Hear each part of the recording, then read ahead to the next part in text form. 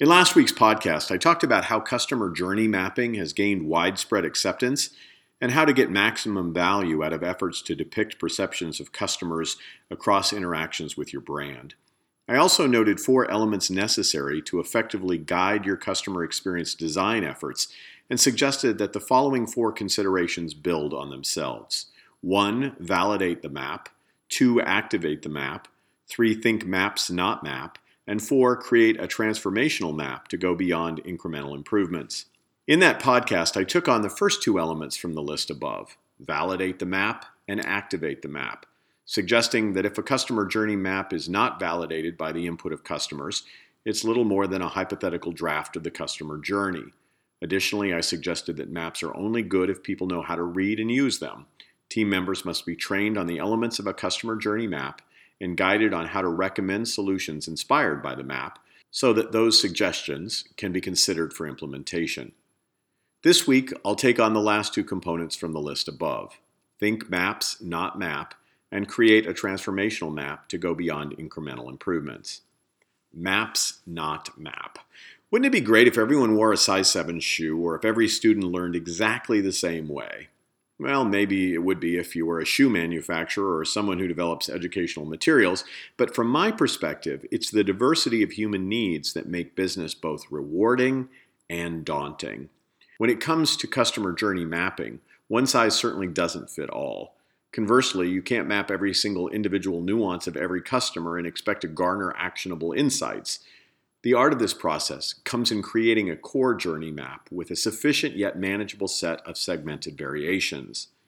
The Pareto principle, frequently referred to as the 80-20 rule, is often applied to business. It states that 80% of effects come from 20% of causes. While not perfectly applied to every business situation, the Pareto principle would imply 80% of business revenue comes from 20% of customers.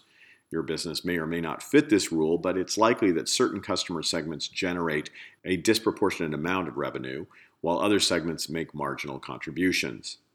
Effective mapping involves having enough variations to address the need states of key customer segments. For example, it would be foolish for a hotel to only map the journey of leisure travelers if it drives sizable revenues from business travelers as well.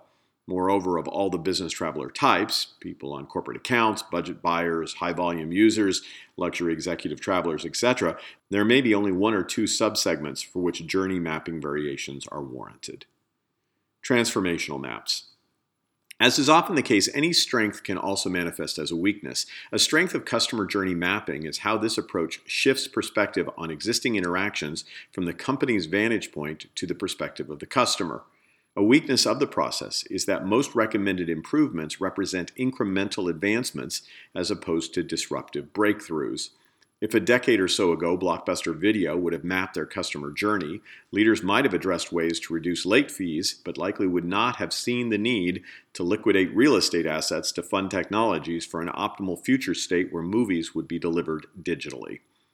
At the risk of tritely quoting the legendary hockey player Wayne Gretzky when he shared, "I skate to where the puck is going to be, not where it's been," traditional customer journey mapping processes often focus on where a business has been as opposed to how customers will want to receive services in the future.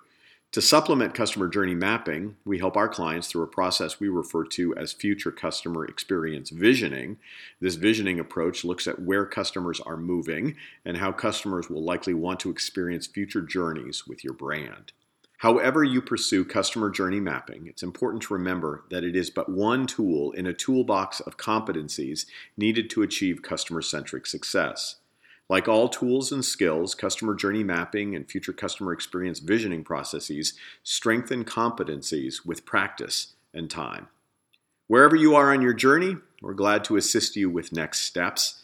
For a complimentary consultation, please contact Patty, that's Patti, at josephmichelli.com, and she'll set up a time for us to talk.